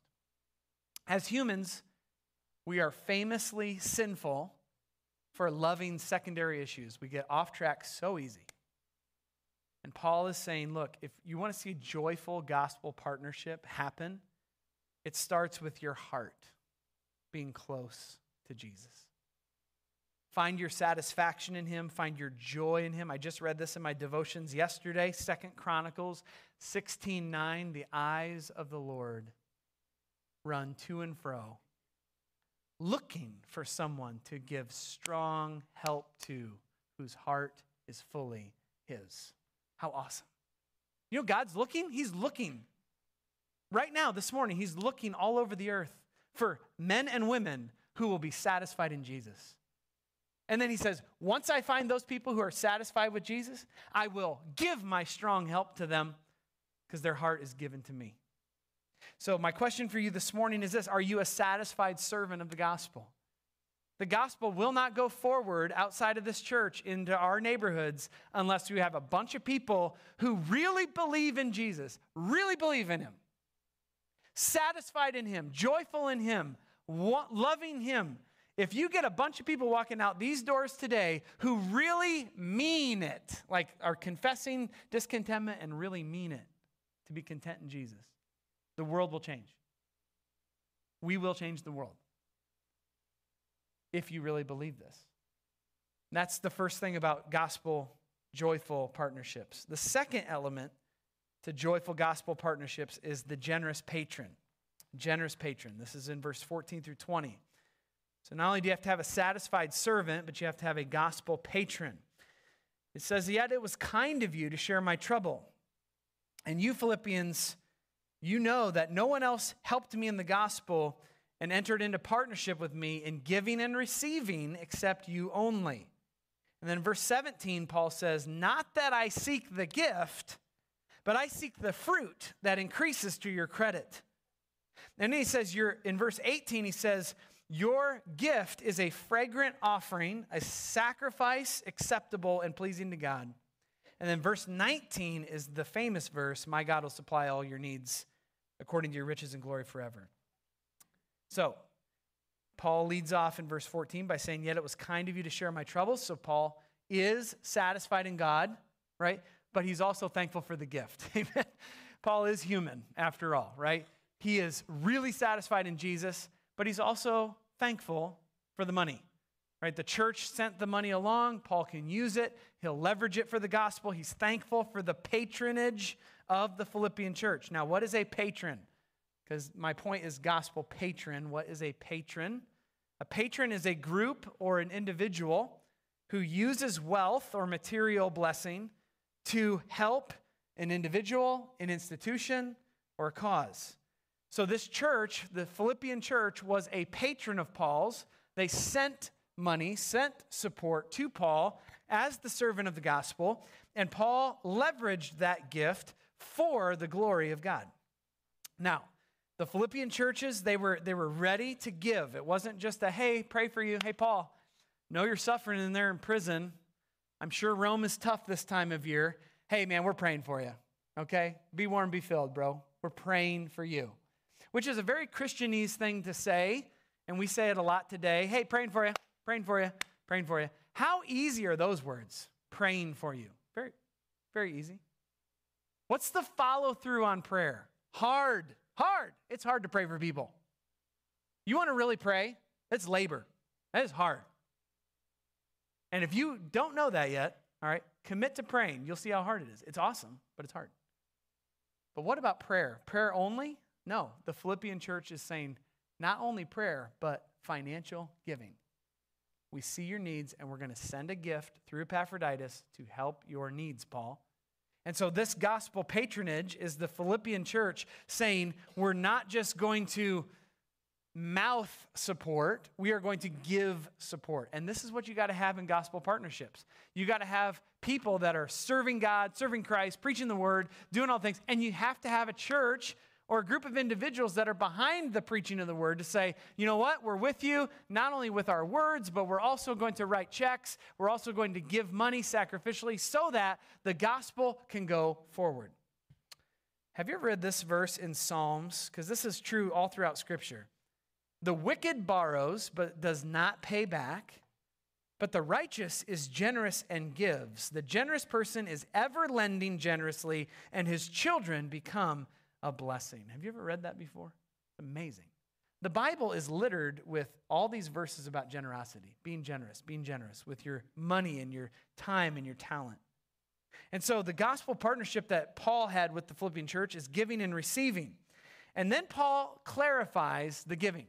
He's not saying, hey, just fork over all your life savings accounts, please, and just give it all to my ministry here in Rome. Paul doesn't do that. In verse 17, he massively hits a home run about the motivation for giving.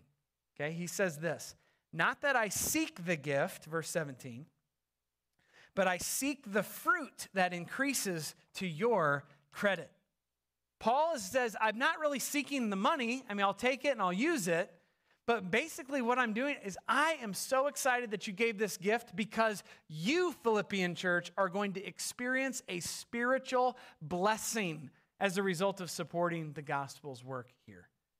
Paul's not even concerned about himself. How cool is that? Isn't that amazing? He's concerned about the blessing that the Philippian church is going to get. His whole emphasis is not me. Take the spotlight off me. Take the emphasis off the money. I am excited that you, generous donor, generous patron, you're getting a blessing from God himself through this gift. Now, how do you know the difference between false teachers and true teachers in Christianity? Well, I think this verse will help you. False teachers don't say stuff like verse 17. False teachers say, hey, give me the money. Let's build huge buildings and let me live in million-dollar mansions and let me drive, really nice cars and fly really nice planes. Thank you, church. Right? That's what false teachers say all the time. And they're always on you about money all the time. I mean, it's money, money, money all the time. Servants of the gospel say it's not about money at all. I don't really care. Right? Whatever you want to give, high, low, whatever our ministry looks like, that's up to your cheerful heart of giving. What I really care about is that in your giving, you're cheerful and you're receiving the blessing of the gospel in your giving. Have you ever heard that before? That is an amazing thing. And so Paul says, look, this offering is a fragrant offering to God, a sacrifice acceptable and pleasing to God, verse 18. So he is saying giving is worship. Let me just say it again. Giving is worship. Amen?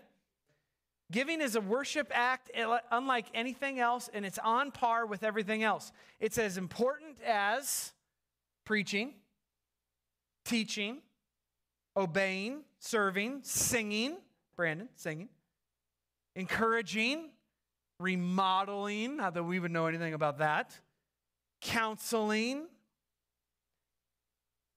Giving is on the same par as all of these other disciplines. And Paul says it is worship. You know what? God loves a cheerful giver. That's what 1 Corinthians says. So if you're a gospel patron, you might be able to give a lot of money. You might be able to just give a minimum amount of money. It just has to be sacrificial. And it needs to be what? Cheerful. Smile when you give. Amen? Smile. It's just your money, right? Just give it away. What? Yeah, give it away. Because when you give it away, it's worship to God. If you do it with a cheerful heart, it's worship to God. The late Billy Graham said this, give me 5 minutes with your checkbook and I'll show you where your heart is. Now, how about this? Let's modernize Billy a little bit. Give me 5 minutes with your credit card statement or your Apple Pay or your Venmo or whatever else you're using, and I'll show you where your heart is. You want to see where your heart is? Follow the dollars. That's exactly where your heart is. And so the reality of giving is this. Giving is worship. Any gospel patron knows if you're giving to the gospel servant who's satisfied in God, you're excited because your giving is worship to God. God gets the glory through the proclamation of the gospel, and everybody moves forward, and lives are changed. Awesome. And then Paul finishes with this verse that you know very well, and my God will supply every need of yours according to his riches and glory in Christ Jesus. My God will supply every need of yours, Philippians. Paul is saying, Philippians, God will honor you for your gift to me, and he will meet every need of yours. Every single need that you have in your life as a result of your gift, God will meet the need. Guaranteed. How can you say that, Paul? According to his riches in glory in Christ Jesus. Church, how rich is Jesus right now? He's pretty rich.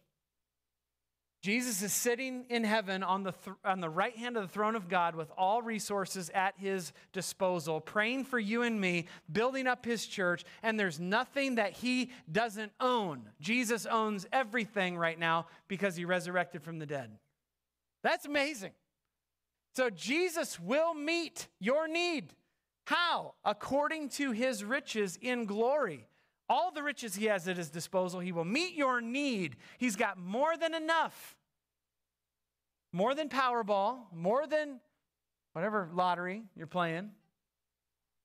No matter what your income is, Jesus is like, that's nothing to me. Nothing. I own it all. So, he meets your needs according to. I just want to hit that phrase as we close. Not out of, according to. If you ask a rich guy to meet your needs out of his riches, hey, can you give me something out of your bank account? What's he going to give you? Something. He might give you $20, $50, $100, right? Because it's out of. It's just out of the pot. Here you go.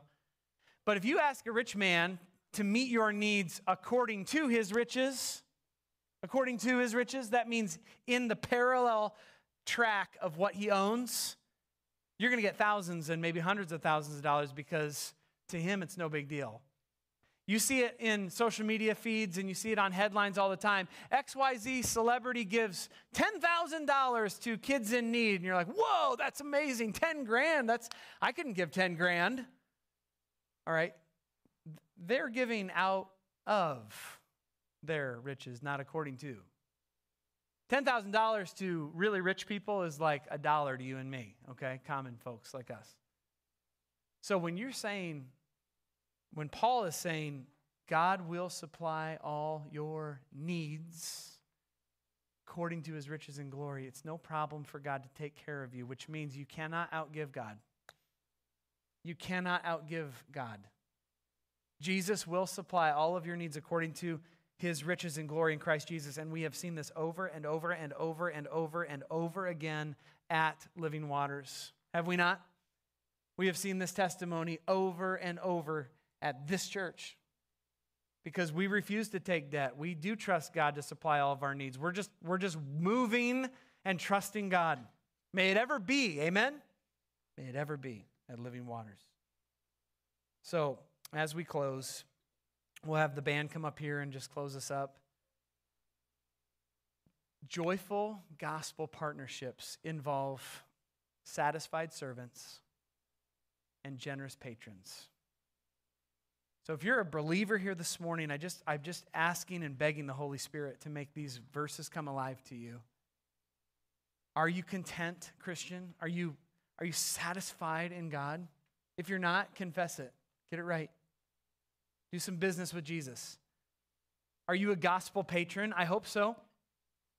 You know, we're not the richest church in the history of the world. We're just a bunch of people, right, that love Jesus. Are you a gospel patron? I hope so. Maybe the Holy Spirit is convicting you. Maybe you need to give to God's church. Maybe you need to give to gospel servants that you know. Maybe you should step it up. Trust God. Have an adventure called generosity. Some of you are here and you don't know Christ. You're not a Christian yet. You haven't given your heart to Jesus like Ava and Ezra. But maybe God's stirring in your heart. Maybe God's working inside you and you know, I'm not content. If you die in your sins without Jesus' forgiveness, with discontentment in your heart, you will be discontented for all eternity in hell. Think about that. Jesus offers you forgiveness. He offers you satisfaction. He offers you eternal life if you'll repent and believe. And if you think about Jesus, 2 Corinthians 8:9 says this, consider Jesus who, though he was rich, yet for your sake he became poor, so that you, through his poverty, might become rich. When Jesus came to this earth, no one was more satisfied as a servant of God than Jesus Christ. He walked around. He owned heaven, and he walked around this earth, and he said, foxes have holes in the ground, and Birds have nests in the air, but the Son of Man doesn't have a place to lay his head. Wow. Jesus hung on that cross as the most satisfied servant of God who's ever lived. And Jesus was also the most gracious patron in the history of the world, the most generous patron. He came down to the earth, and what did he do? He just gave all the time. He healed the sick. He ministered to the poor. He gave of his time. He did all the teaching that anybody wanted. Jesus Christ resurrected from the dead, and now all he does is give. That's all he does right now is give to believers joyfully. He's the most generous patron, not you or me. Building his church up, doing miracles in South Des Moines. It's awesome. So if you don't know that Jesus yet, you're not saved, this is the morning. You need to repent of your sins, trust in Christ, and just feel the joy of forgiveness.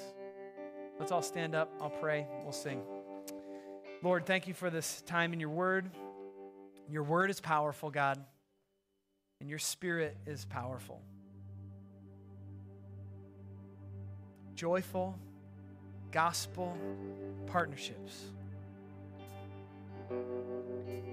Lord, would you satisfy us?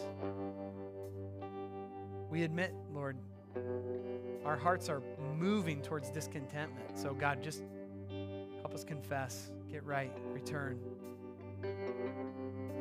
God, you are most glorified in us when we are most satisfied in you. And Lord, you've been the greatest patron. You've been the greatest supporter of us, Lord. And now you're calling us to be patrons for each other, to be generous. Help our church to be generous to the poor, to the needy, to the neighborhood, to each other. All for your glory. And God, save somebody too. Would you please just save someone from their sins right now? And may they repent and believe in Christ. Lord, help us respond. In Jesus' name,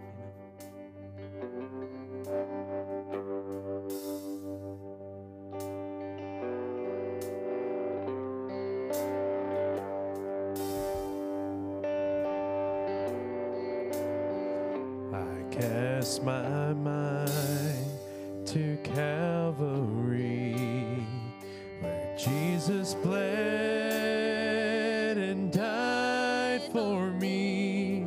I see his wounds, his hands, his feet, my Savior on that cursed tree. His body bound and drenched in tears, they laid him down in Joseph's tomb, the entrance sealed by heavy stone. Messiah still and all alone. Oh, praise the name of the Lord our God. Oh, praise his name forevermore.